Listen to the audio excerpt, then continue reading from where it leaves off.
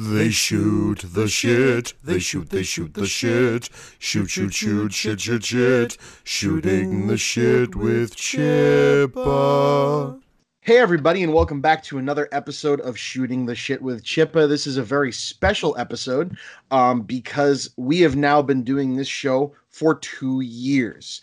October 7th, 2018 was the very first episode of this show. It was I'm guessing, I don't remember if this came before or after Talkbuster now. This was either the third or fourth podcast I created, and it now has more episodes than any of the podcasts I've created because all of you folks out there that have reached out and decided to connect with me and be guests on the show and be part of this awesome little group of, podcasters and friends out here on Twitter and everywhere else have made it just the massive hit that it is. People love this show. And I love not having to have a set idea about what I'm going to talk about. I love having someone new on, getting to know them cold and right off the bat. And so before I get into my special guests joining me on this celebration, I will do what I normally do and thank my $15 or more a month patrons, which is grown significantly. Thank you all so much for the support. They are Mason, Christopher Finnick, Patricia Chipman, Hugh K. Campbell Jr., Alex Peregrine, Kevin CV, Mike the Gatherer, Tyler Freshcorn, Mark Price, Collaborating Online, Alex Shaw, Seth Comfort, Seth Decker, Andrew Krause, and Little Nicky. And to my newest patrons, Jessica Gronsbell and Yordi Collado. I can never remember, Yordi, how to pronounce your last name. It was an intern and a friend that worked with me at work a few years back, and I think he's moved on to bigger and better companies. So, Yordi, thank you so much for the support. This show, as a lot of my shows is brought to you by the Geeks with Shields podcast, who also do the show Geeks Who Haunt. And since this is the October time frame when this is releasing, you should jump on over there and hear what they're giving you this year, because I'm at least on one episode, if not more. Each week, hosts Axel and Ulrich provide a nerdy escape from the darkest timeline, talking everything from comics to long-forgotten movies and TV shows. If the darkest timeline has you down, check out the Geeks with Shields podcast for all your nerdy needs. And I also forgot to mention that they also do Geeks of Grimdark, which has had an awesome first season run. It's all about Warhammer. I've been on that as well. So get on there and listen to that. And because, nepotism is real on this show, after 2 years, I would like to welcome the Geeks with Shields, Axel and Ulrich. Guys, please tell the internet who you are and say hi. Hey, I'm Axel. Normally, Ulrich introduces himself first, so I didn't want to jump right in because I'm social like that. Social like that. That's one way of putting it. Well, I used to be much more of an introvert, but I feel like I've become much more of an extrovert. Maybe that comes from being forced to live alone in an apartment for, like 8 months. So, sad. Anyway, although I will say that, every time, I hear Chris do that, I'm like, we don't talk about nearly enough comics. And now I'm thinking, after we finish the Echolog series that we're currently doing, which we haven't released the first episode yet, so I'm not going to say what it is necessarily, at least I don't think we have, our next Echolog series should be a comic. We should figure out which one, Ulrich. So. Ooh, I got some ideas. Yeah, that'd be really cool. I'm down with that, man. You guys got to do that. I can think of a few that I wouldn't mind doing. So, has to be a big event one or something.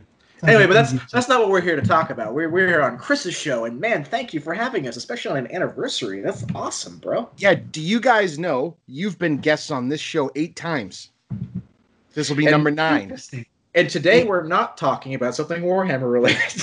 Yeah, I mean, I don't know. It's tangentially Warhammer. Yes, this is very tangential. And I'd also like to say, so you were a guest on this show 8 times. This would be 9. And we also did that crossover episode of The Tangent. So you guys, I believe, are the most guested guests. Well, we don't have your numbers, but I'm pretty sure you're the most guested guest on our show, too. So hell yeah. See, I feel pretty confident in that. Wouldn't you say, Ulrich? Yeah. It's close. I don't know if Wretched or Woundvog. I know they've been on a bunch. Well, Woundvog we haven't been able to get Wretched on in a while because of his time frame. It's a lot harder to get him free, but yeah. Anyway. Cool. Well, this we've talked about a bunch on your show and on my show. That we all have a love for this particular movie we're going to talk about today. And as it is very much related to Warhammer, and I learned that more as I was listening and reading along with the Three Horus Rising books that started that franchise with you guys. It's amazing, the parallels. I mean, space fascists be space fascists, I guess. But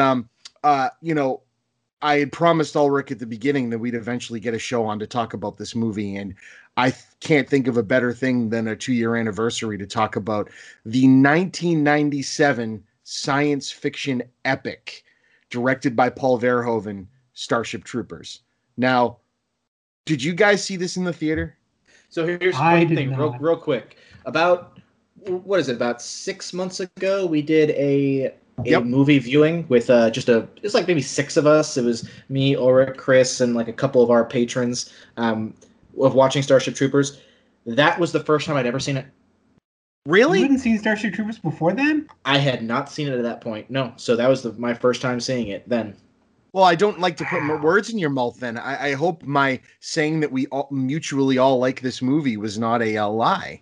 Oh no, I liked it. Certainly. Oh, cool. I just wanted to point out that like I am definitely the newest to it because I literally only saw it like 6 months ago, and it was funny because I was in Warhammer first, and I knew that Warhammer had pulled from things like Starship Troopers and other things, although it would have been pulling from the book because the books. But anyway, not the point. But so then seeing it and then having those parallels solidify was pretty cool. But anyway, point is that I only saw it because you guys were like, hey, let's do a Starship Troopers movie night. And I was like, all right. Wow. Ulrich, what about you? When did you see this bastard the first time? I saw it when it first released on VHS.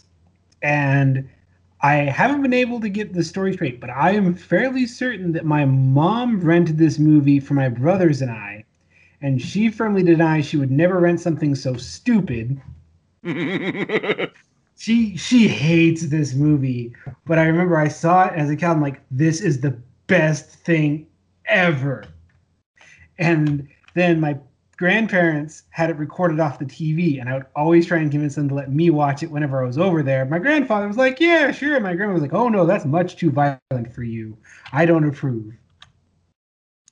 That's crazy. I want to say that does not help. That does not help that Ulrich has had problems in that. So Ulrich and I and you, we're all pretty progressive guys in general. Yes. Just looking at our online presences, right? It's just funny that Ulrich has been accused many times of being a fascist for numerous reasons. Mostly because he's got kind of a bit of a macho personality, but also he's got a Warhammer tattoo that looks fascisty. And if you don't know what Warhammer is, and being in a Starship Troopers, it's just funny because like we know Ulrich, Ulrich's my brother, and I know he's not that, but it's just funny when you say things like that. It's like this is why people think you're a fascist, bro. Oh, so, I know, and I've already decided I'm getting a Starship Troopers tattoo. Like that's next on the list. Oh, the death one. The death from above, yes. Yep. I saw that. Like, I know where that's going. That's gonna be so cool. That's gonna be awesome. Oh, that's so badass. So and it's really important. This movie, I'll get by the not the negative, but the darker time with where I saw this movie the first time. I think we've talked about this before, but it always comes in. So my grandfather, who was the person who owned the house I live in now, passed away of a massive heart attack in November of 1997. And I remember coming out of school and my parents, saying, Chip had a heart attack. He's in the hospital. They didn't tell us what happened. And, they didn't tell us that he was already dead. Like they didn't, because I was 14 and my brother, I was 13 and my brother was 16. We got picked up at school. We heard about that. And that weekend, while my parents were figuring out, all the details with the funeral and everything, my mother's brother took me and my brother and watched us, my Uncle Bill. And he asked us what we wanted to do. And my Uncle Bill loves big, dumb action movies. That's like his thing. Mhm. He would take us to see, you know, the Mission Impossible movies. You know, the Alien Resurrection had come out either that year or the year before or close to that. He took us to see that, you know, and so we're like, we got to see Starship Troopers. And I remember him several times during the movie turning and going, please don't tell your parents I showed you this. He loved it though. We all loved it. You know, but it was a really positive thing like that. You know, this movie was very cathartic for me back then because it's so very, like you said, it's got, if you're a 13-year-old kid and obviously you know, the outfits that they're wearing, especially near the end of the movie, look very Nazi-ish, you know, and there's definitely a lot of that heavy-handed stuff, but I took this movie very seriously at 13. The same way I take, you know, a movie like RoboCop very serious. I saw it as a serious action movie and saw less of the social commentary part of it. It was definitely there, but this was a lot earlier in my love of film. I think the film Magnolia might have come out a year or two after this because Bob couldn't get me in to see this because he was 16. So my first, like, he started taking me to R-rated dramas, and that's where like my love of like American Beauty had come out very shortly after this. Yeah, you know what I mean? Like these are things. That's a so, movie. oh yeah. So you know, God, and it's just changed it. So you know, like you say, someone that doesn't know you, taken out of context, if you run around screaming like Rico's Roughnecks and you know like rah rah like kill bugs, you know, and all this stuff, and you're like a kid 100% buying into the main narrative of this movie. Or, you know, things like Warhammer, which are very grimdark and very fascist if you don't understand that it's tongue-in-cheek and kind of poking fun at that side of itself. It'd be the same if, you know, you watch a movie like RoboCop or Total Recall and side with the fascists. Paul Verhoeven is really good at making films like that. I've never read the book. Have either of you read the book? I read the book. I own the book. I really like the book, and Cool, someday I I was would do a book club on the book because I think it's worth discussing because it has a reputation, which I think is unfairly based because so few people have actually read it.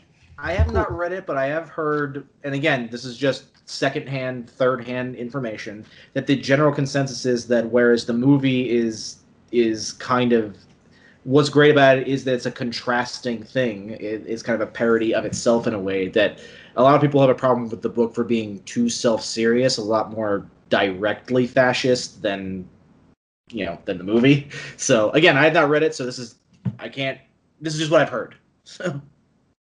Well, it's interesting, you know, if you, and again, I want to get into that aspect of it. I wanted to go back to something else. I've been watching a ton, and I know through the Michael Bay rewatches, we've been watching a lot of movies together that come from a time period near when this movie was released. This was 97, and, you know, 97 was also the year of Titanic. So, you know, you get, you know, that's on the end of the spectrum of holy shit, digital effects and blending with stuff has taken us really far. But I've watched a few movies from that era that don't hold up effects wise as well. They were kind of leaning too heavy on the digital. And this movie, kind of like the first Jurassic Park, still looks really fucking good. There's like some black magic. The $105 million they spent on this movie. I mean, to contrast that today, Birds of Prey, which again is a gorgeous movie, but Birds of Prey does not have 100,000 digital bug characters running around on screen eating people. Cost $20 million less than this movie. The ships in this movie, the space flight scenes rival the shit they're doing in the current Star Wars movies. Do you know what I mean? Like this movie is fucking gorgeous. I'm gonna say for 1997, the bugs look pretty good. No, they still look good. Like, yeah, exactly. Yeah. And the blending of practical effects and digital, you know, we've talked about this a lot on our Michael Bay discussions, but, you know, mention because Michael Bay was also very good at blending practical and CG. That's one of the things he's really well known for, is that, you know, the explosions are often done on set, so they bring the digital. But whatever, fuck that guy. But I will tell you that I never thought, I have many problems with his movies, but I never thought that explosion looks fake.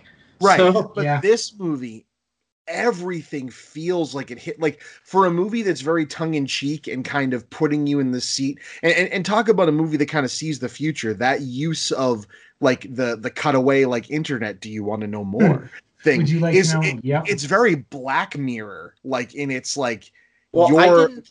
like you're viewing the movie as someone at your computer like watching in, and it really is such a because most technology from that era, doesn't hold up. You look at it and go, oh, they tried to do something futuristic and it didn't work. And in this movie, you look at that and go, no, that's basically the internet. Like that's how Well, this works.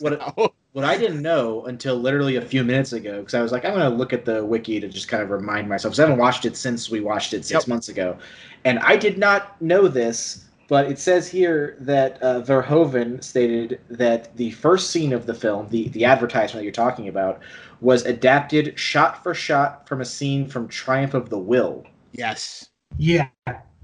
So that makes it even Verhoeven's- more terrifying. But And it's really, those are really the only parts of the film that outwardly poke, that awkwardly break that break the fourth wall and let you in on the fact that the movie wants you to judge what's happening. Because if you follow the story proper, the movie kind of is a hero's journey for Rico. It's in those cutaways that they show you, like, the scenes of them dealing with the bugs once they capture them are horrifying. Like, this thing's being tortured. And I know they've shown it like killing people, but that would be the same like in Jurassic Park if they came in and said, yeah, that raptor ate a guy. Instead of shooting it, we're going to, dismember it. And there's a big difference, right, in how you handle an enemy. And this movie, had very, very, very pointed views on these things, No, Verhoeven has talked very openly because he was living in Holland during the invasion of Nazi Germany. So he very openly said this was an opportunity to, kind of take a lot of the stuff he saw and dealt with as a child and put it into, movies, up to, the desensitization that he had to kind of develop after seeing dead bodies in the street. He was like, well, what if a whole society was built around that? Like, what if they had just been so desensitized to violence? And what would that society look like?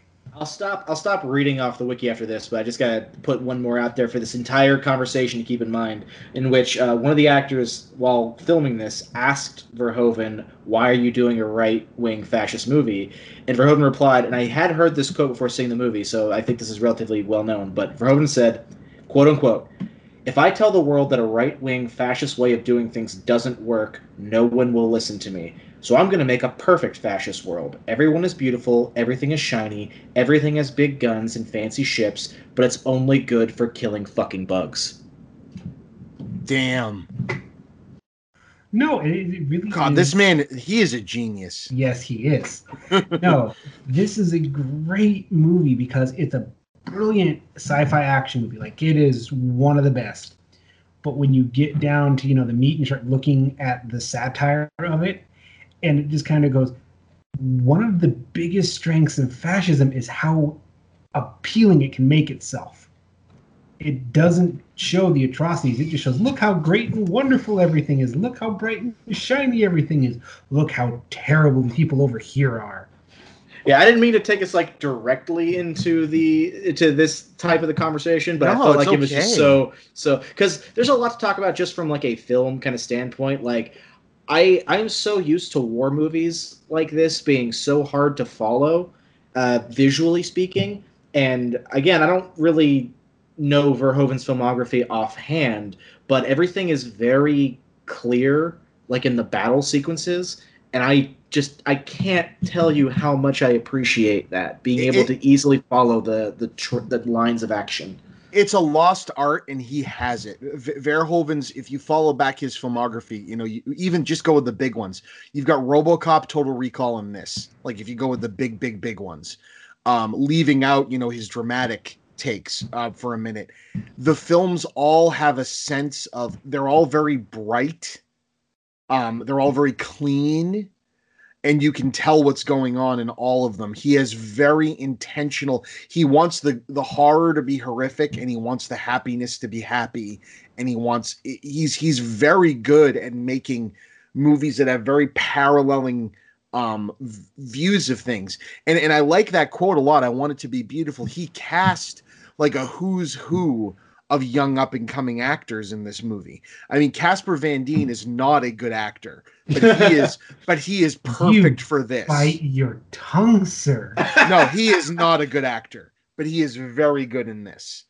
Do you know what I mean? He's perfect for this role. He nails this role. Here's the thing. Odds are he will listen to this because he is a big fan of Starship Troopers as anybody else. No, and I mean it. He rocks this fucking movie. Denise Richards, another person who at the time, was showing up in movies that were very dumb, and this one, she's in a very like her arc in this movie, everyone's arc in this movie is crazy. Like the things they go in. Dina Meyer, who I've always loved, is Dizzy Flores. She seems like she's going to be super one-off and one note, and ends up her death is one of the most awful emotional deaths in the entire fucking movie. Jake Busey, for some reason, just always fucking charming and amazing, even though his dad's a nut bar. Say he's a Busey. He's gonna be charismatic on screen, but in a crazy way, right? and he really he fulfills the role he needs to fulfill in this. And then to cast Neil Patrick Harris, who I think this is one of the biggest things he had done since Doogie Howser. Yeah, I think he's fresh off Doogie Howser, trying to get the series role. To cast him in such a complicated role, like he comes as, okay, this is going to be the Egon, he's the nerdy friend, and he's going to be, fun comic relief. And then he slowly, as he builds confidence, becomes the most dangerous one of all of them. Easily. And it's just like, holy shit. Like, and just, we have to, we had to send you to the planet. It was the only way. And it's like, you just sent you made a decision to kill all these people. Yeah, but it found me this brain bug, and now I'm all happy about it. It's like, oh Jesus! And you literally are wearing a Gestapo SS uniform. Yeah, Jesus Christ! Sorry, it's a funny. Seriously. It's a funny coincidence that we were talking about Cobra Kai earlier, and how like the meekest character becomes the biggest problem, and then same thing here. So. Yep. No, Verhoeven knew what he was parodying. He had seen actual Nazis. He knew that had people that become the Nazis. It's not, the big Boana mans. It's the kind of nerdy dudes that have a craving for power and will abuse it. No, one of my favorite scenes in this movie, we're still talking, we'll talk parody, is when Rico gets reinforcements. The reinforcements are almost kids. Yes. And it's a dual narrative of, all the new bloods, they're all young bucks, they're, new to the fight. But also, this war has been going on long enough that now they're recruiting them straight out of high school. Like, really young kids are now getting sent off to this war. And they're being sent off with very much inadequate firepower. Like, that's the other thing we notice in all of this. What is the... How does the quote go? The pilots do the flying, the Marines do the dying. Yeah, pilots do the flying, mobile infantry does the dying. Yep, this is such a quotable movie. I love it. Well, the enemy cannot press a button if you have disabled his hand. Yes. Well, it's just funny because that quote, like, I feel like more than anything in a single quote kind of gets across, I think, what Verhoeven might be trying to say. Because I said I was done reading off the wiki, but I did see that he said at one point that he considers the theme of this movie, war makes fascists of us all. And that line, mobile infantry does the dying, is such a fatalistic, like, these are the people who are doing, quote unquote, the dying, saying this in the movie. And they're proud of it at that point. They're proud of it at that point. That's the crazy thing. They've completely drank the Kool-Aid. Like, right? Like, you watch, I mean, Casper Van Dien's character he is questioning the existence of all of this stuff from the beginning. He joins because of Denise Richards. People ask him throughout the movie, do you really want to be a citizen? Do you believe that this is the way? Like, his parents are very much anti what's going on here. And, and they, what they get for that is having a fucking meteor dropped on them. But, blunt. Sorry. Yes, seriously. But they tell him flat out, are you doing this for the right reason? And he says, well, I don't know. And then you get about halfway through the movie and he's full on, I say we kill all of them. And at the end of the movie, it kind of is a very ambiguous, like, are they all okay with this? Like, we just have to keep fighting. Wait, question. I can't believe I only just thought of this.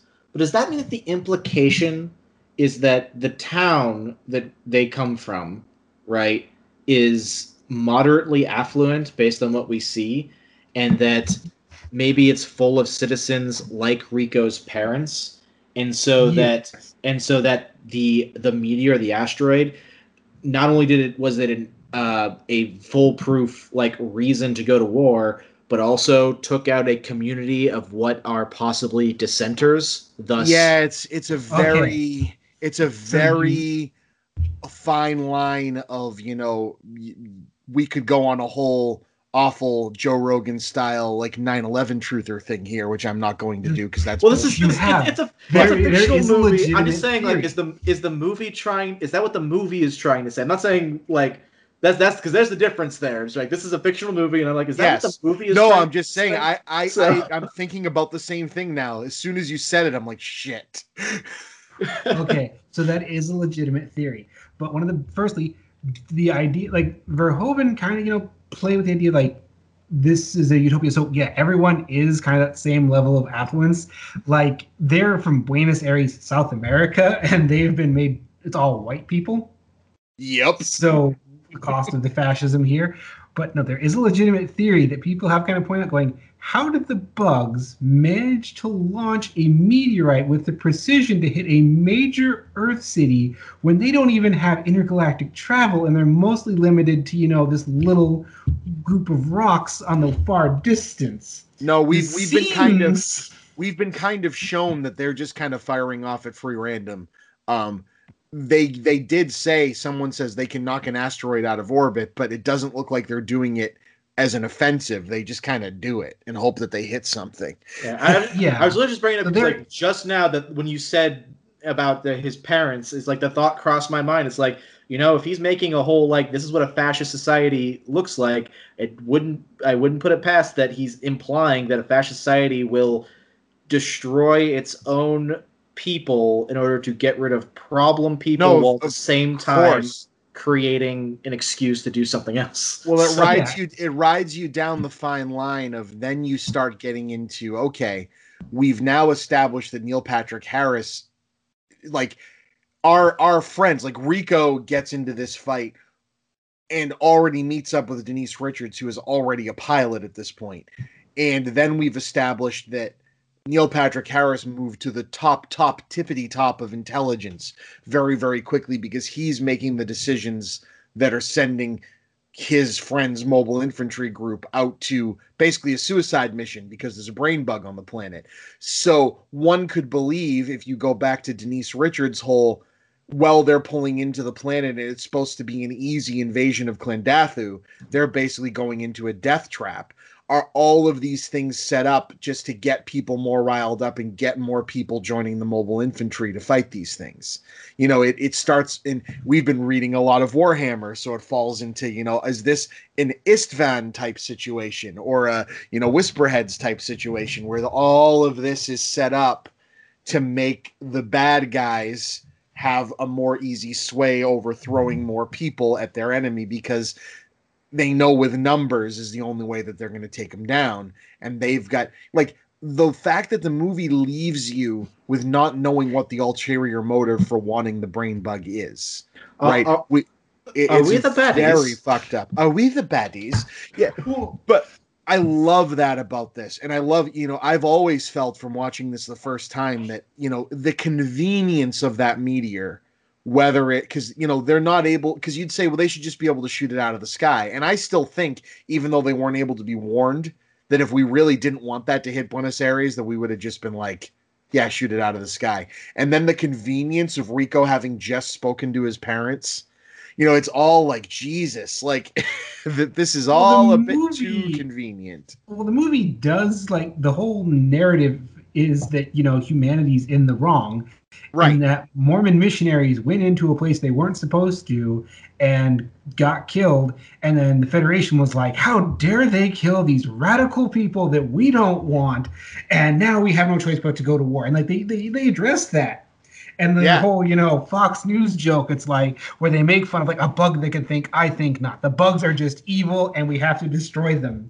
Like they set up very clearly, it gets sprinkled in. It's like you can see the threads. It's one, and it's so damn efficient with all of it because it's not a short movie, but there's a lot of movie here. I mean, this is basically Full Metal Jacket in space. Like we have a full boot camp, and then we've got a full war movie after it, and it has a lot to say. And I think it's a goddamn shame overall. This movie only ended up making 20 million more than it cost. And I didn't realize it was as big of a bomb as it was. I thought that, it made 120 million in the US, but it didn't. It made 120 million overall.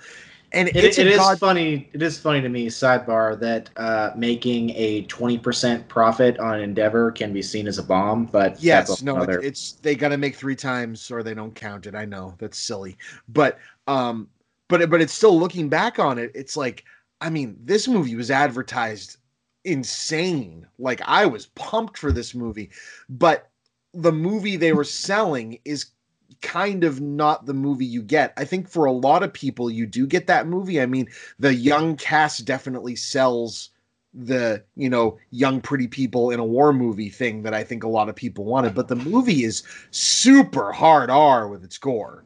Like this movie this movie is not fucking around. I mean, like, you put this side by side with Aliens, and this movie eats that movie's lunch as far as how nasty it is. Well, that's the Verhoeven thing. Like, I went back and rewatched RoboCop about 4 years ago, and I was like, for a franchise that had toys and like a cartoon, and I know children are into, the scene of him getting crucified essentially is very hard to watch as an adult. So that's what Verhoeven does. I listened to some of Verhoeven's interviews about that, or he has content, but he's talked about when he came to America, he was amazed how over the top it was. He loved it. He's like, Americans, you're so bright and big and colorful, and everything's over the top, and I wanted to make my movies like that.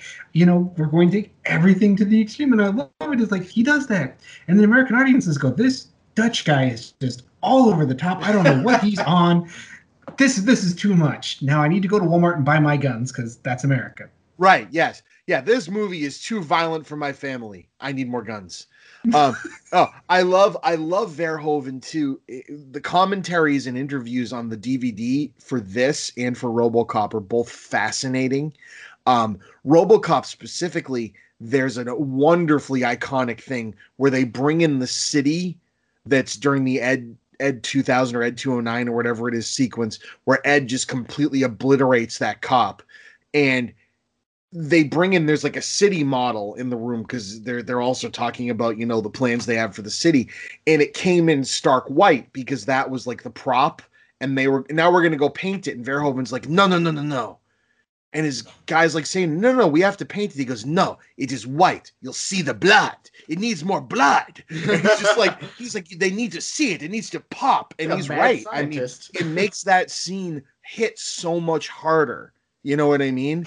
That it's so over the top. In this movie, for sure, all the deaths, I love the wonderful foreshadowing this does. Because again, for a movie that I watch it now, God, it's so hard to watch now with our country going in this direction.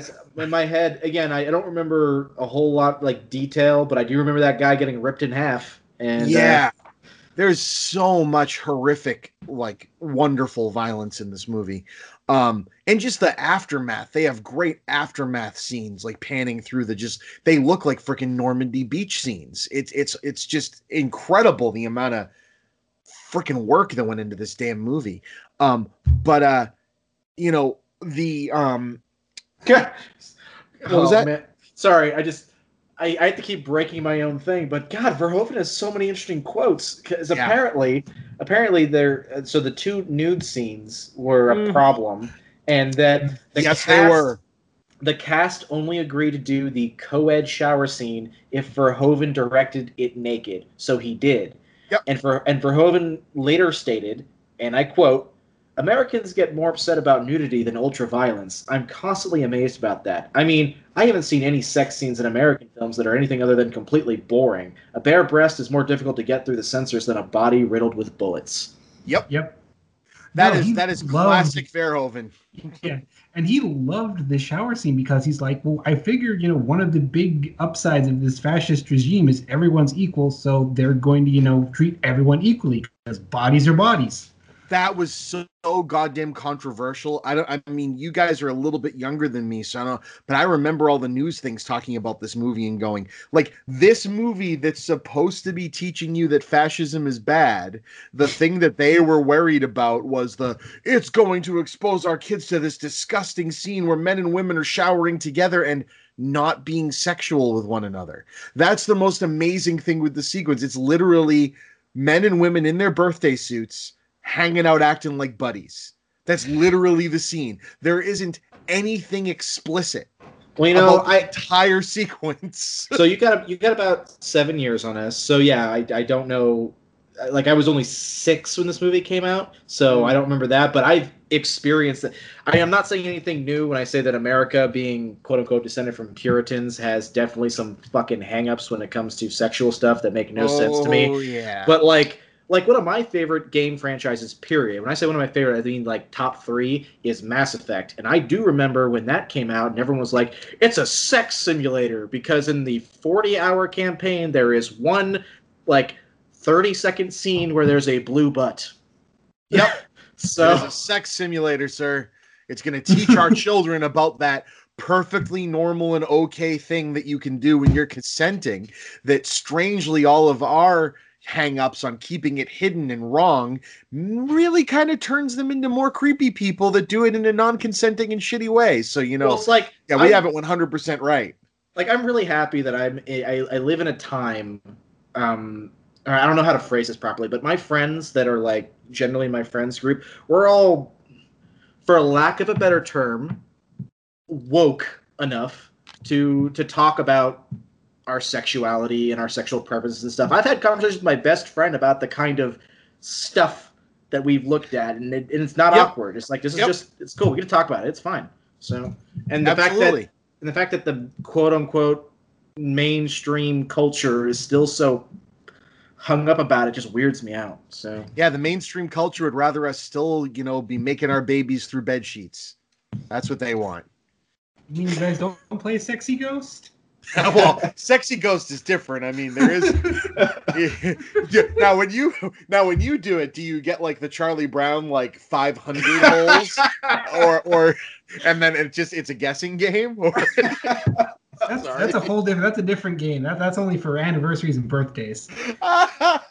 It's just one of those things that like the whole thing is like, I've been alive long enough to watch culture get progressive in some ways, and then it's weird to see things like that are still that way. And yeah, there are definitely more pockets of society where we can have those kind of conversations. And yes, this was a controversy, so long ago. But my example with the Mass Effect thing is like it keeps happening, and the fact, I don't know, it's just weird to me. So yep. No, I don't get how people saw this movie and accused Verhoeven of being a fascist. And it's like, guys, he grew up under Nazi occupation, first of all. So if anyone's going to be a fascist, I don't think it's going to be him.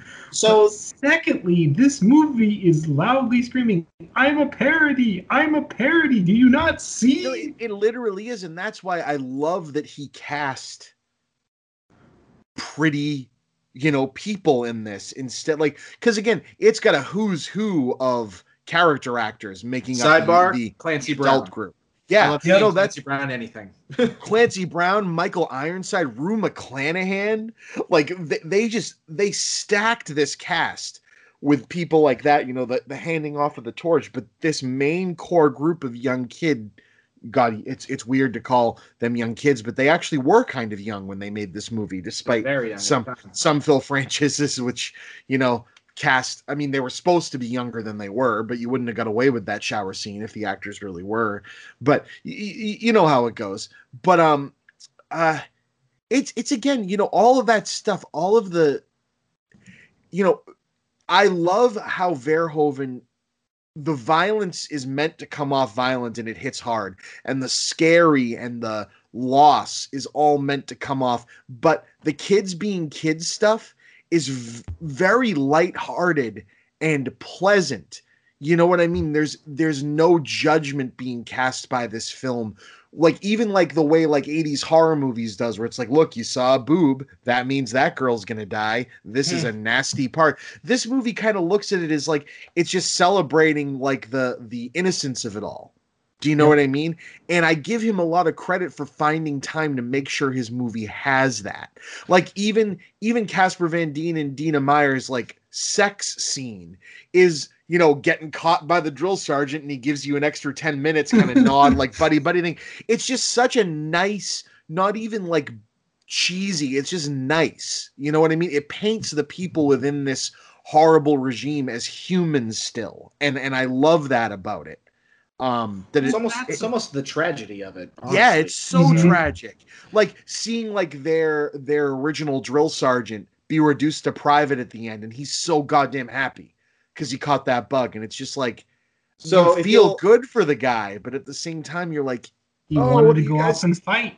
Yeah, it was the only way, and that he wanted to fight that badly.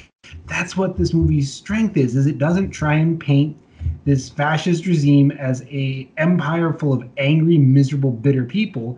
It's a bunch of people that are happy, and they've been convinced to be happy by a group of evil, totalitarian, horrible people. And we spend like, almost no time with the evil people, right? Like, that's another crazy thing. We don't see the leader.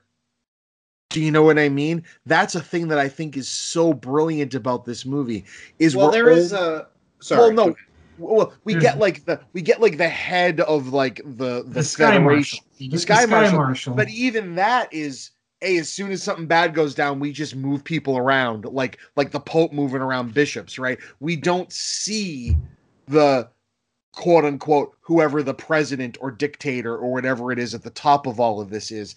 And I think a different movie would spend some time putting you with those people, not to humanize, but to kind of make them look like the Empire.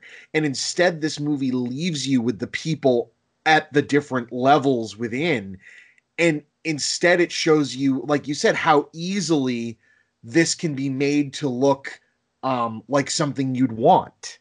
And I think that's the movie's biggest strength is it's pulling the wool off of, no, this is exactly how you get here. And this is exactly how you keep people in this. You know, like the teacher applauding and jumping up and down while the kids step on the cockroaches, which has nothing to do with these alien bugs. Well, what you're getting at there that I think is very important in general when it comes to depicting anything that you want to, for lack of a better term, move people away from, is that there is a easy trap to fall in when you're trying to vilify something of doing just that bluntly. And it makes it seem to a normal-minded audience, like your average reasonable person, it can seem like, well, obviously, I mean, of course this thing's evil. Look at that. And so what you're doing then is you're not preparing the said reasonable people for understanding how something like that functions and how insidious it can be. So it is much harder, but much more important to be like, okay, this thing, in this case, fascism, is terrible. I want to tell you it's terrible, but you need to understand why it's appealing to people. This is its strength, and you can't properly fight it unless you understand how it convinces and attracts people. Mm-hmm. And they literally make you cheer and get behind these people, and then in scenes don't like the evil music doesn't kick up. The movie doesn't obviously turn a negative. It uses imagery you're used to.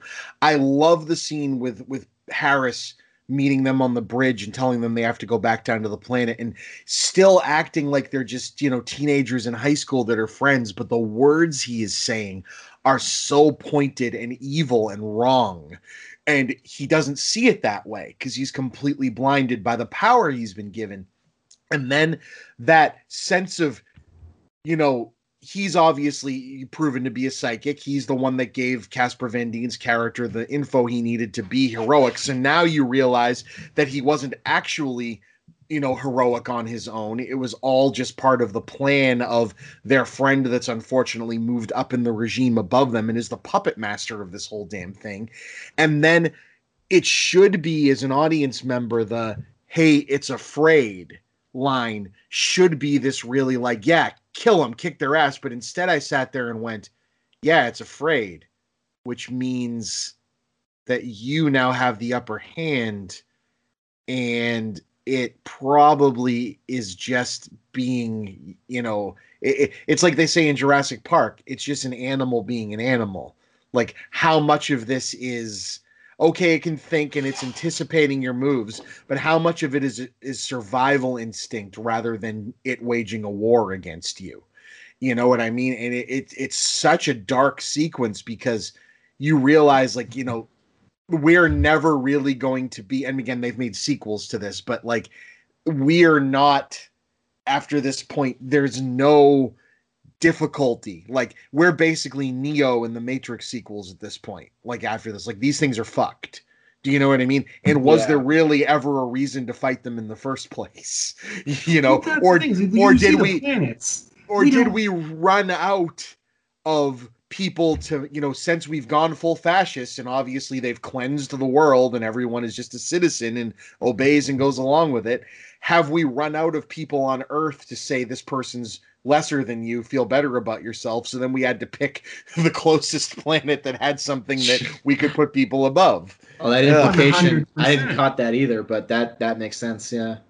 By the way, real quick, if you'll forgive me for getting real philosophical for a second, because something Ulrich said like about 8 minutes ago I wanted to touch on. So this idea of people watching this and interpreting this movie as being pro-fascism, right? So there's an argument I had about 2 years ago with a friend of mine online about the nature of art. This is why I said forgive me for getting very philosophical and kind of up my own ass for a second here. But I personally think art is something that needs to be created by an artist and interpreted by an audience. Now, that audience can be the artist itself.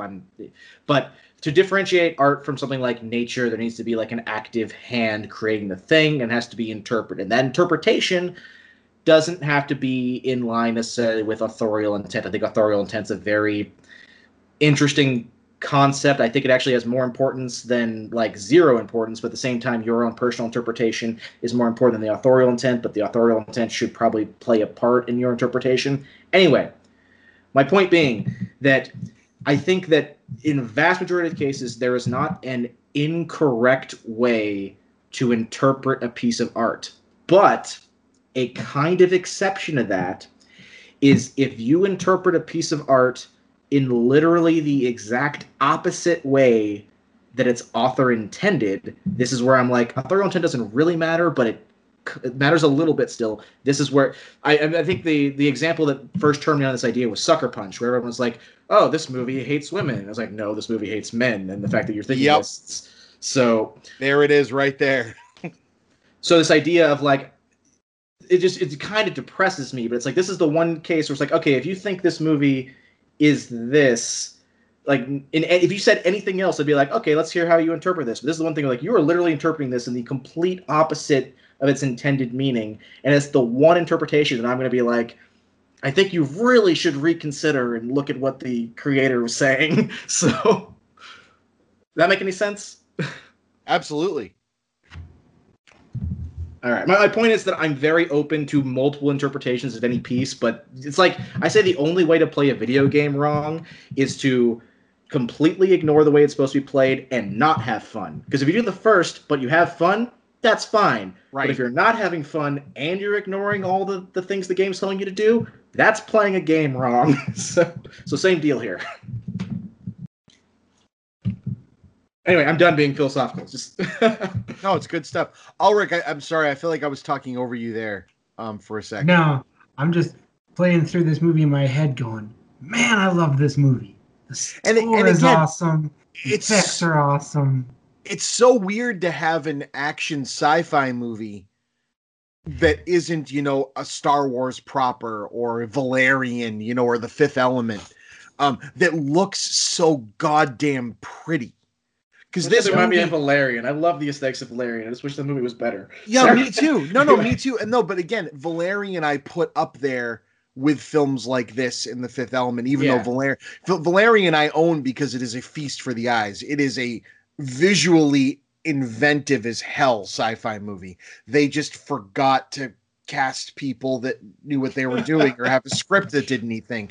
But I still really love the movie's a lot of really pretty cutscenes, and I love that about it.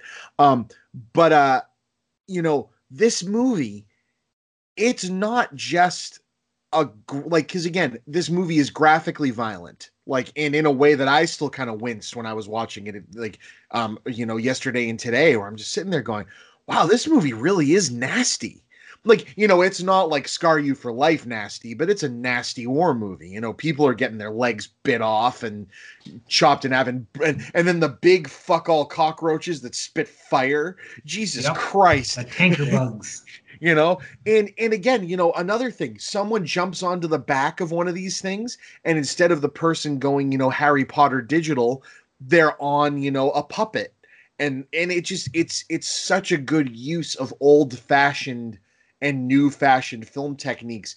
I forgot that, like, from 96 to 2001, so many movies still looked like this. And I think this is really at the top of the heap, as far as ones that just really nail. Because remember, The Fifth Element, I think, was a year or two after this, or right around the same time. It's And right The around Fifth the same Element, time. and The Fifth Element's a beautiful movie, but The Fifth Yep. Element is also like a third of the budget of this movie. You know? Now, here's a fun fact. Fifth Element is May 9th, 1997. So Yeah, same year. it's the Right. same year. Yeah. So they only had a few of the big giant bug puppets to use for specific scenes. So Verhoeven would act out the arachnids, so his actors would have a point of reference to what was going on. And you'd be so big, and they're like, so then it's coming in and it's chomping at you and it's whizzing its things, and you're falling back. And it's just this, if you've ever seen the videos of this tiny Dutchman getting very aggressive to Casper Van Dien, it's like he knew what he was doing, and he had the passion. It's like, this is a stupid book, and he threw away the book apparently. Like, he read the first chapter, got bored, threw it away. But he still had this passion for this movie that really comes through. Well, you know, apparently there was in 2011 someone proposed to remake the film, and Verhoeven had heard about the remake and heard like the details about it, and apparently he expressed skepticism because it, quote, drew heavily from the original fascistic and militaristic novel. So, yeah, that's his thoughts on the book.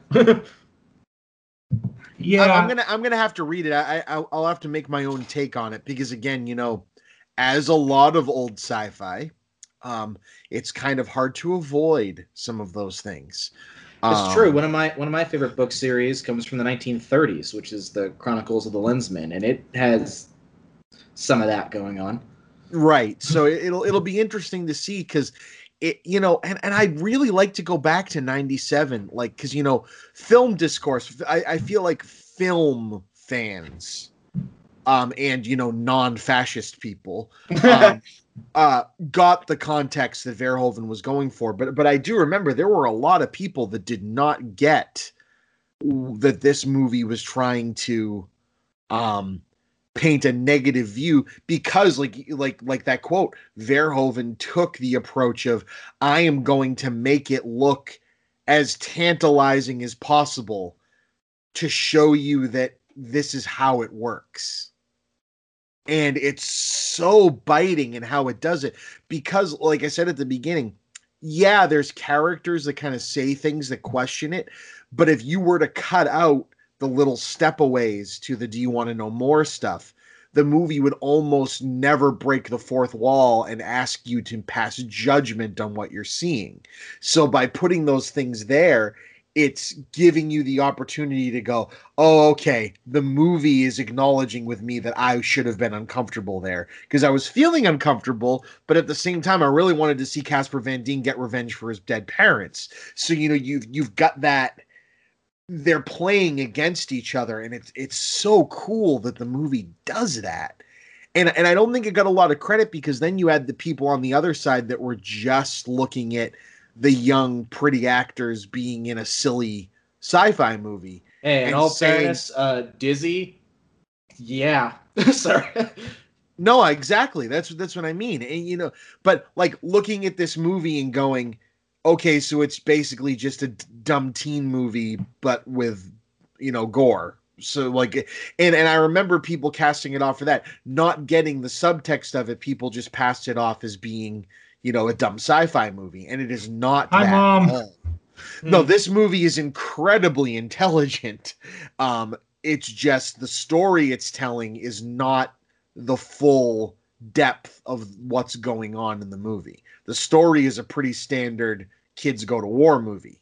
The subtext and the world that it built and what the implications are of what's going on and seeing the regime build more and more and more, because I'm assuming that this is the first time we've gone to intergalactic war with these things. We study them, we understand them, but this attack on Klendathu was the first time we were there. And so that, like, we're seeing the regime move from just picking on its own citizens to moving out into space and knocking down another race of people to make look less than us. And it's incredible when you think about how layered this goddamn thing is. It's funny you mentioned that because you were talking earlier about how like film people can really like this movie, because something about the way you just said made me think of this idea of like, if you take the beats of this movie and you put them on paper, and I'm not talking about a book because again, I haven't read the book. I'm just saying like you just take this movie as is, transcribe it to paper. And I feel like we do lose all, if not all, a lot of these kind of layers. So it's almost like the things that are interesting specifically about this movie are largely due to techniques and skills that exist in the language of filmmaking specifically. Not story making, but in filmmaking. And you get the feeling that everybody making it was on board. Like, you know what I mean? And I'm talking the technical people. Because obviously, I could imagine there might be some actor that didn't quite get it, somewhere. But I don't think any of the actors got it. I think they just kind of went along like, this guy has energy. Yeah, so the people making this movie, the set designers, the ship designers, holy shit, would Freud have a field day with these fucking ships. the design of the brain alien. Ay caramba. The brain alien being, mechanically fisted at the end of the goddamn movie. Jesus Christ. Yeah. What is this word? I don't understand it. So there's a concept I like to bring up all the time in animation, which is if I'm going to engage, I'm getting philosophical again. If I'm going to engage with a piece of art, I want it to make good or best possible use of the medium of art that it is in, which is why, like, if I'm watching an animation, right, I want to see them do things that animation is particularly set up to do, which is why I hate, like, one of the reasons why I fell out with anime is a lot of anime, because of budget constraints, will just have characters sitting there delivering exposition and flapping their lips. And I'm like, this is no different from reading a book at this point. So you're not using the capabilities of animation as a medium. And so that's what I'm talking about when I say, like, I do enjoy this movie, but I think a big reason why I enjoy it is because it is really making use of the particular tools of filmmaking. So. Whoa. I'm looking at the Rotten Tomatoes things for this really quick. And I just want to say, Scott Rosenberg from Salon.com, I'm just going to say this right on this freaking site, and I don't even care. Fuck you, dude. His negative review of the movie, the quote from it is, lacks the courage of the book's fascist conclusions. Oh. Okay, I don't know you, dude, but fuck that quote, what you just said, because, yeah. So. Wow. Yeah, I'm having a lot of trouble with that that statement. Jesus Christ. You know what's funny? I'm not going to name any names, but because Ulrich and I use, like Spartan symbols and warrior symbols and stuff, we have been approached in the past by people of not too dissimilar mentality to that, and we have agreed where we're like, we're not really a political show, but at the same time, we do have a line, and once you go beyond that line, no, we don't. No. Yeah. Yeah. No, it's crazy, man, and that's.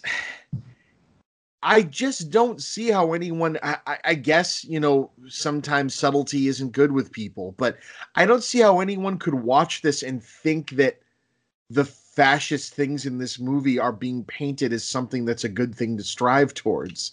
It's a commentary on them for sure. It definitely shows how they can be alluring, to a person, and that's the point of it. But the movie being pro-fascist, Jesus Christ. I mean, the ending sequence alone paints enough of this didn't end right.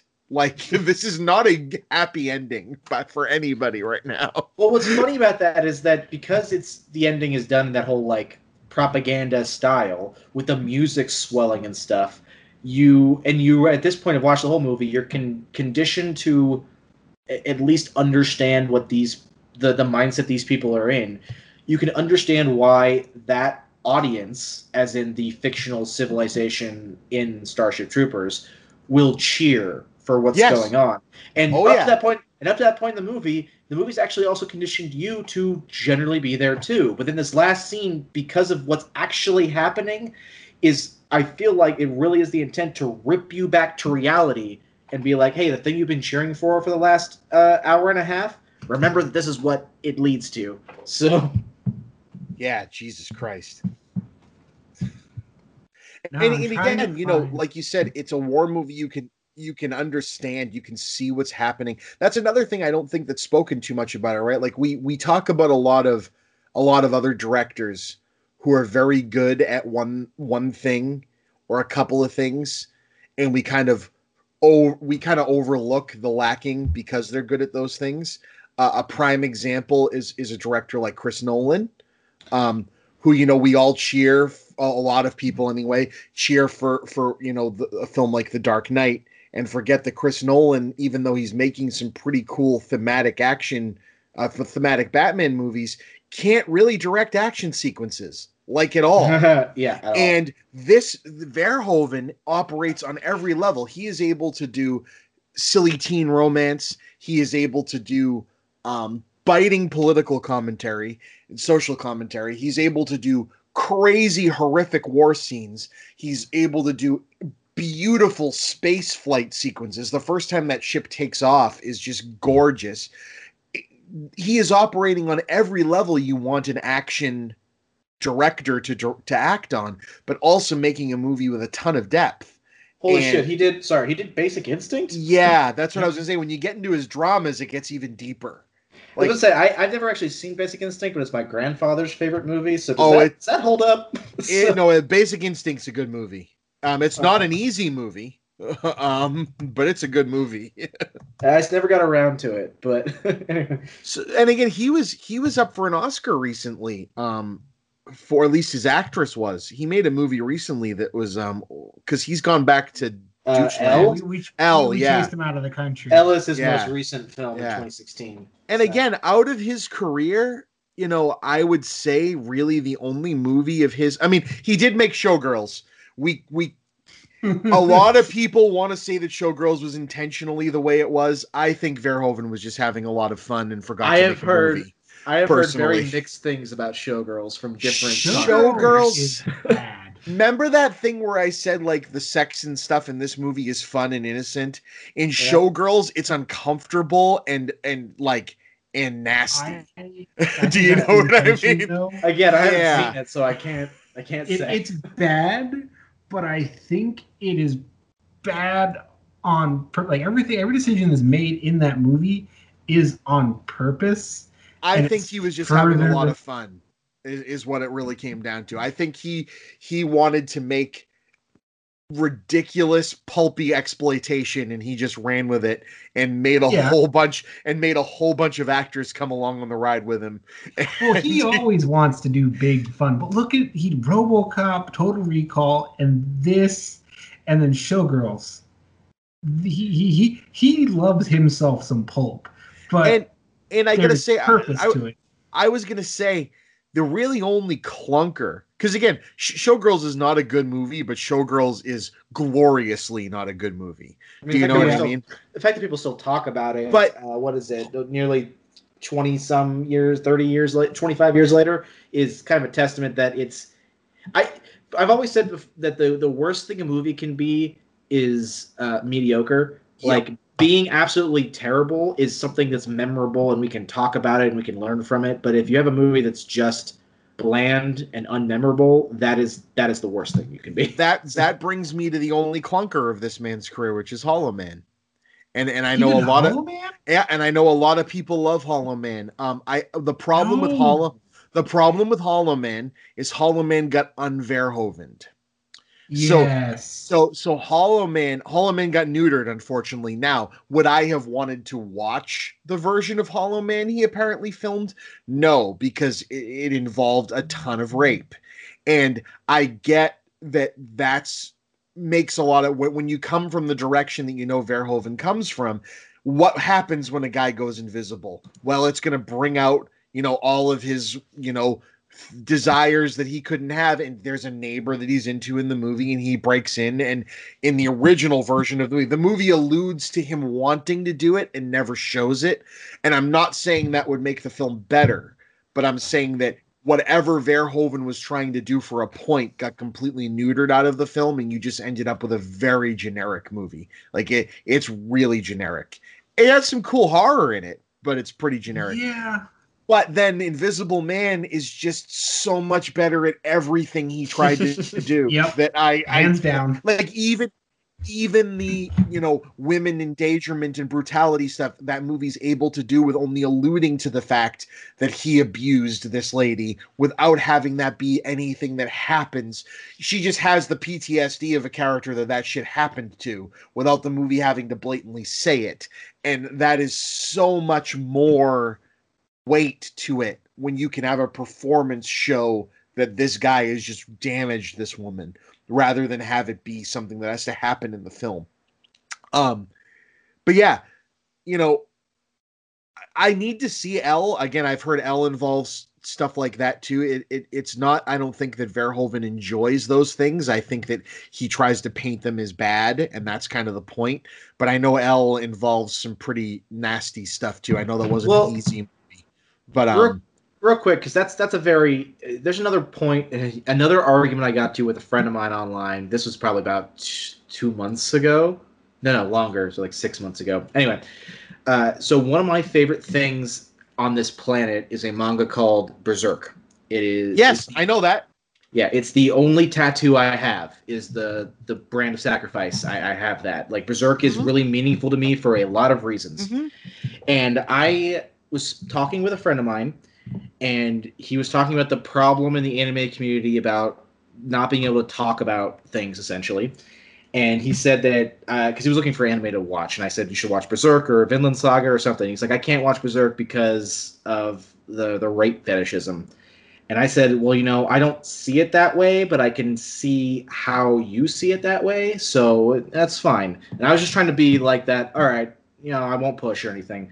And then he turned into this huge, like, no, you can't deny it. This is what it is. And the fact that you're saying it's not is the problem, which got me really thinking about this concept. Because rape is one of the worst things you can do to a sentient person, to a sentient being. Yep. Like, period. Is up there. It's possibly the worst, but there are levels of torture I don't understand because I'm an empathetic human being. So, but point is that because of that, it's also a very powerful and important aspect of reality. And Berserk uses it a lot. And I'd totally be open to be like someone is saying, I think it uses it too much. You know what? Fine. That's a fair argument.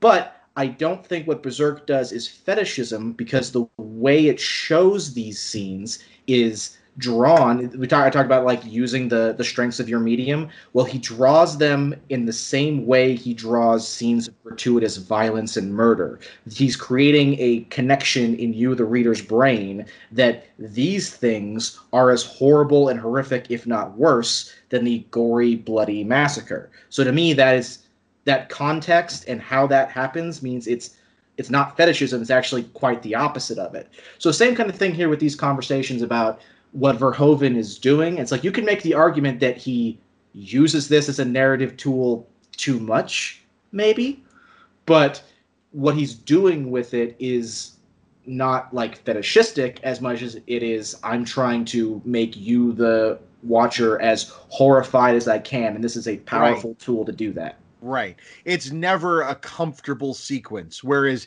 he is able to have completely innocent men and women hanging out in a shower without having anything sexual about it. That's like the coolest thing in that scene. Like, you know, we have a lot of, people in government right now that are on, a right-wing side of things. It seems they all seem to be, that believe that men and women can't be friends. And that a man and a woman alone together and that woman isn't his wife means that they're going to have sex. These are very, very crooked and wrong viewpoints, but I love that a movie like this can have something that's starkly, not only are they just hanging out, taking a shower like dudes in a freaking thing, but even if they were into each other, it's not like a time where, oh, I just can't control myself. There is a naked woman. I just have to do something about it. That's not what's happening here. And an old-fashioned like 1970s war movie with this, if you had, like a man falls into the woman's locker room or something, would wholeheartedly be playing that card of, and then the guy had to do something about it. You know what I mean? And he's completely in his right because she was naked. You know what I mean? And it's just like, and it's just such a gross way of thinking. And I like that Verhoeven is able to just be so comfortable and open about that shit.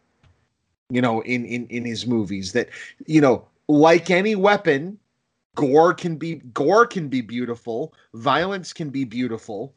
Like you think of like a scene in a movie like The Matrix or something. Violence can be beautiful. Do you know what I mean? But it also can be horrific. Sex can be beautiful, can also be horrific. You know what I mean? And treating any of those things like they can only be one or the other is something that's unfortunately very American. Yeah.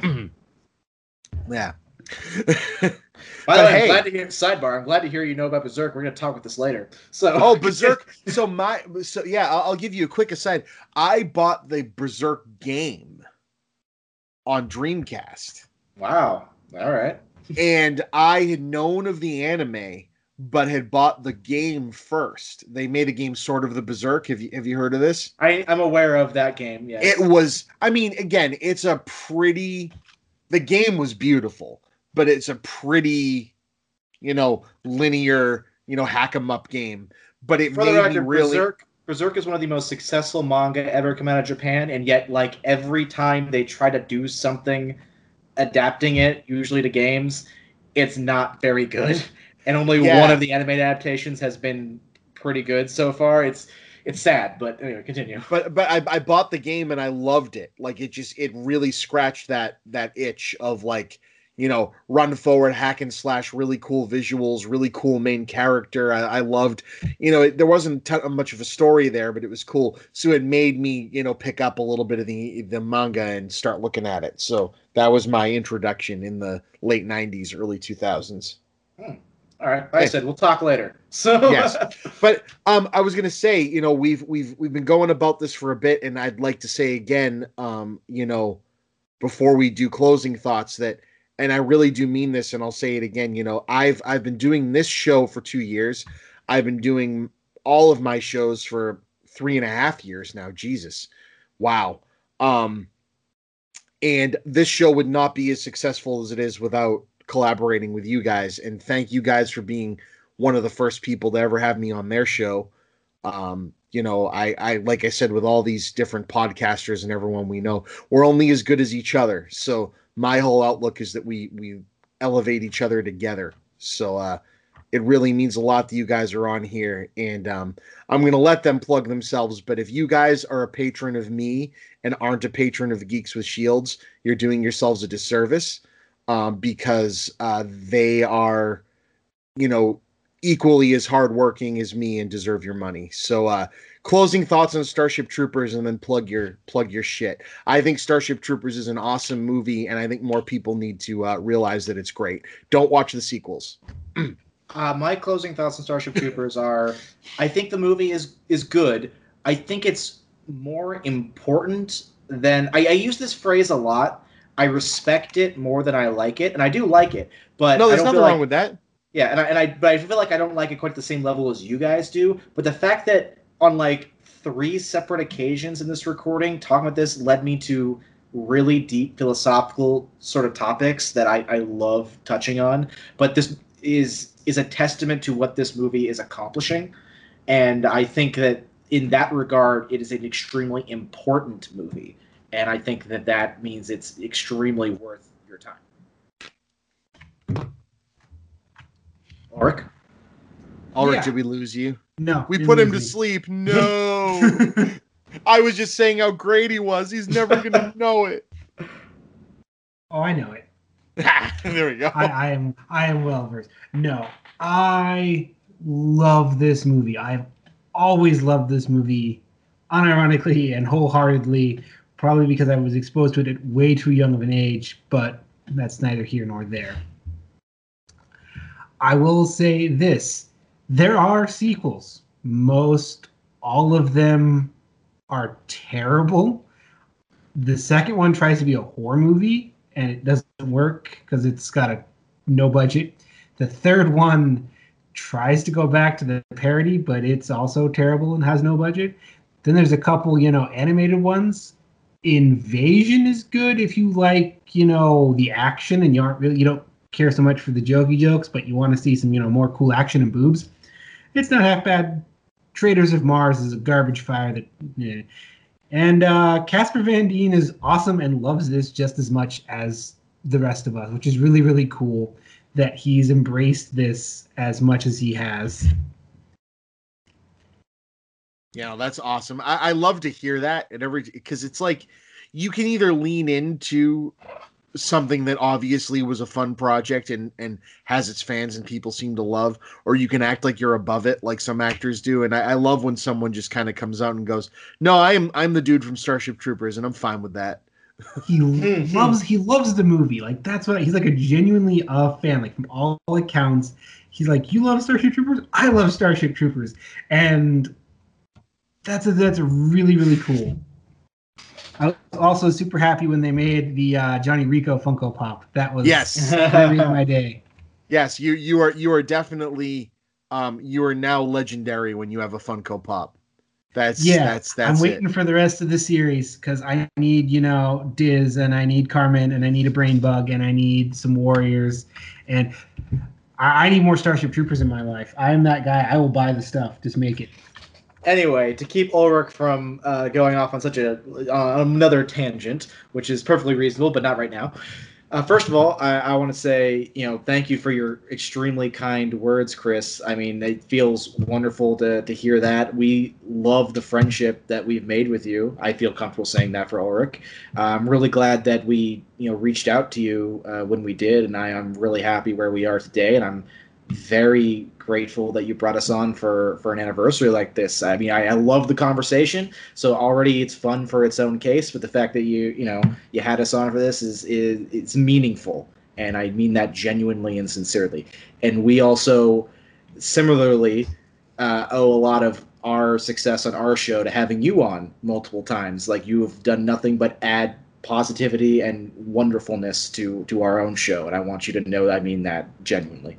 So, oh, it's great to hear that, and I, to let people know it, it's impossible to tell how long someone's been doing this. When you find them, you just start on Twitter, especially, you start seeing people share stuff, and you see, oh, there's these guys, Geeks with Shields. They're sharing all this stuff that I like, and I've listened to their show a couple times, and they're sharing my stuff and communicating with them, and I when I came on the first time, it's like, to me, and I don't mean this that I learned then that you guys weren't a good thing, because you are a good thing, but when you reached out to me, I hadn't realized that you had been around for as short a period of time as you were, because listening to your shows, your brand is very good. And I know that's a silly thing to say, but like the pictures you have of the two of you guys on there, and the type of guests you were having, and the type of topics, it's like at the time, I had just branched off from just doing the tangent with my brother, and that was a new thing, because it's like all of my shows have become that a kind of version of that, where I just talk to people and I try to be me and I try to be genuine, and that positivity rubs off.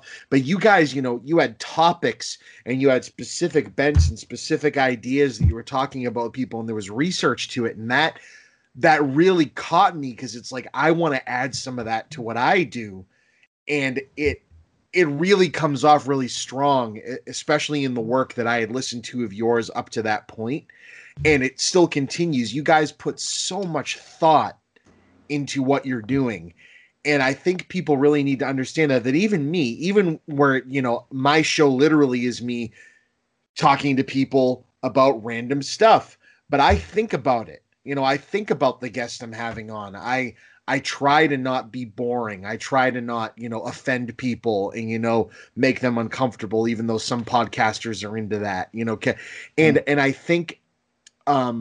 think we make a really good team when we team up on this stuff, because I love that, Axel, that you pull up the wiki, you know what I mean, and bring out stuff, because I don't do any of that. I have the IMDb page up, and, I've watched the movie recently, and then Axel has, historical significance to Ulrich, historical significance of stuff, and just an absolute love for the movie. And we put those types of approaches. It's like three very different minds approaching it, and it makes a really cool whole. And I like that about your show, that that's why you've been able to get, people like Graham McNeil on. Like, holy shit.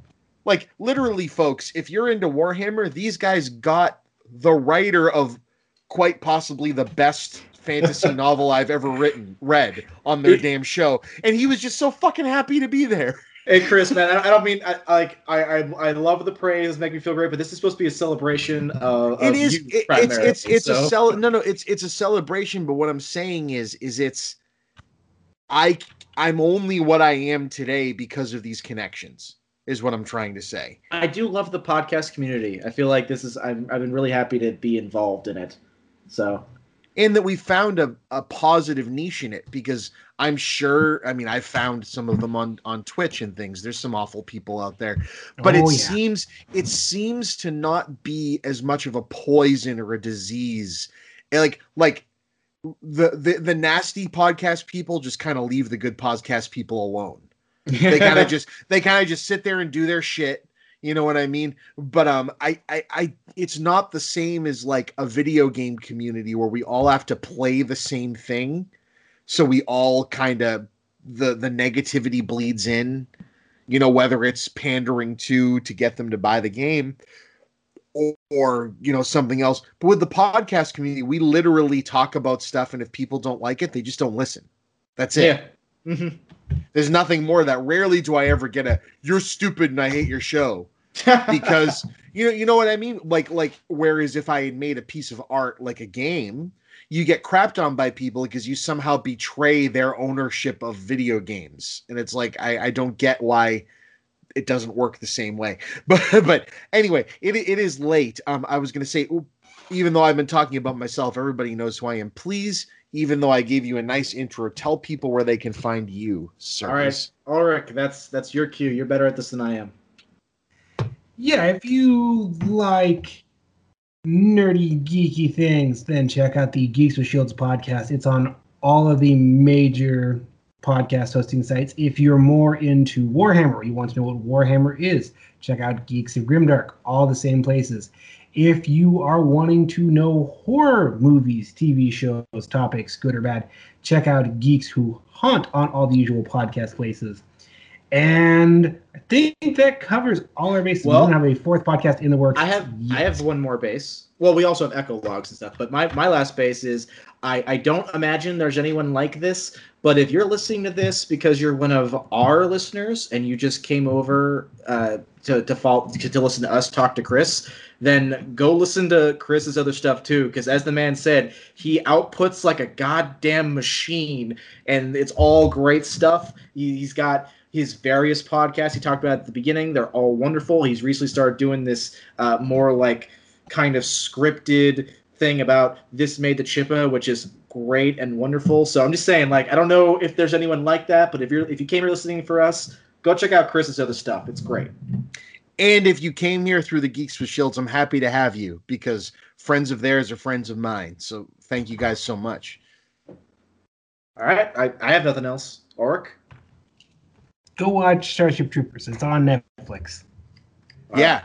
No, seriously, it's on Netflix, and I can imagine there's a lot of people that have never seen it. It is worth your time. It is, if for nothing else, you get a really gory sci-fi movie out of it.